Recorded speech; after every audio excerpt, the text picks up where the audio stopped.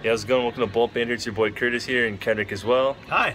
Let's recap that terrible loss. Dude, I think Curtis, at the end of the day, you talk about turnovers, you talk about all these things. Phillip Rivers lost this game today.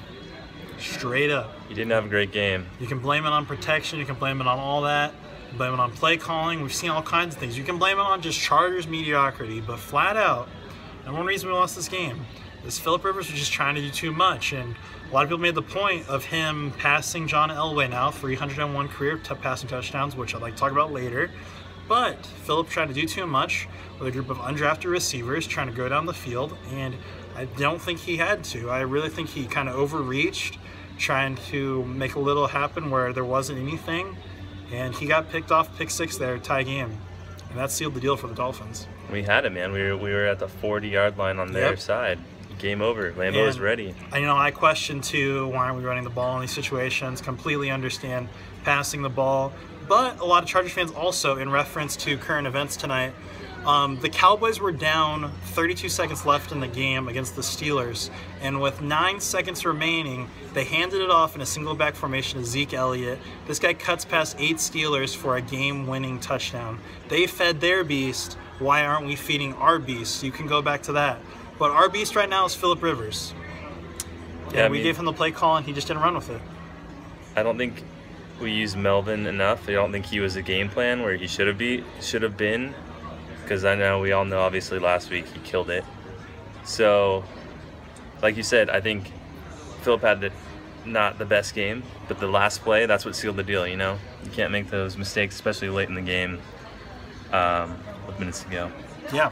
I thought one of the great plays of our final drives, actually, was a screen pass to Melvin Gordon. Shout out to our boy Charger Fan RV on Twitter. He had a great call there, calling for the screen pass, and right before you know it, they're chopping it down to Melvin, and he's going 16 yards. So really like that call right there. Shout out to our Twitter fan. Absolutely. But dude, a few of these picks, I don't like saying let's kick a player off the team, but I don't like Griff Whalen. I don't. I don't think he understands the offense. Like, I don't think he fits. And I'm a proponent of cut him and bring in Isaiah Burst, because Isaiah Burst today, he almost had a good 20-yard pass, and he cut it a little too deep. And I saw Burst, and I called it out there on Twitter. Burst right there on the punt return looked pretty good to me. So, and he proved himself in the preseason as I wouldn't mind cutting Griff Whalen and promoting Isaiah Burst up there.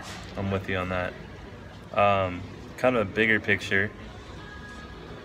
Really, right now, with the Chiefs winning today, the Broncos winning, both at the last minute of both those games, and us finding a way to lose, really puts us in a tough spot. And truth be told, I think the season's pretty much over. There's barely a heartbeat. I put a poll on Twitter. We got about 142 votes in there. You can go vote on there if you like, but we're sitting right now at 92% of Charger fans at 142 saying the season's over. So, yep. And Curtis, I don't know if you've seen it yet, but Charger Nation out there, they're talking for Michigan Wolverine Jabril Peppers as our first-round pick. People are expecting him to be a top 10 pick, and they're expecting us to have a top 10 pick. So they're saying he is Tyrann Mathieu. You know, that Tyrann Mathieu acumen, that level of a guy you can place at safety, defensive back, linebacker. We'll see how it comes out. But a lot of people had it right this time last year about Joey Bosa. But on Jabril Peppers, talk, for a team that deals with a lot of injuries, we can put them in a lot of different places. Yeah. And really use them. So I mean, you talk about Jatavis Brown. What did we draft Jatavis Brown at? We drafted him as an outside linebacker. We thought about plugging him in at safety. Where's he starting? Middle linebacker. Where's he going to start next year? Middle linebacker. Yeah, he's gonna be middle linebacker. We'll get to it later in the season, but there might be an open slot there on the middle linebacker, Curtis. And also, bigger picture, the rest of the season looks like the season in terms of pushing the playoffs is done. Yeah. We got to be preparing for the future of our team, all the young guys. You know, we're in a situation where a lot of young guys have a chance to get a couple starts. And we also talked about it in our Plan C video. If you watch that, the result of this season determines what the Chargers do in January. So the season is not dead from a Charger standpoint. It is dead from a playoff standpoint. And I think what has the least amount of hope, or not least amount of hope, but in terms of it's not too hot right now. Chargers fans were heartbroken by Dean Spanos for trying to leave. He didn't get some of those fans back. They didn't come back. No. And now the team has, in my opinion, not a great season. They choked a lot. They already have 4 wins, and we had 4 wins last year, so I guess that's an improvement. But, like I said, for Spanos, he's in some hot water. Yep. He's got a lot to figure out. And at this point, you know, I think we're going to stay in San Diego, but it could be a while before we even figure out what the stadium issue or deal is going to be. Question right now, as we're leading into it. Does Mike McCoy keep his job at the end of the season? Nope. Well, I don't want him to, but Spanos might let him. Let me tell you something right now. Hearing things about Mike McCarthy leaving the Packers, do you like Mike McCarthy as a fit for the Chargers?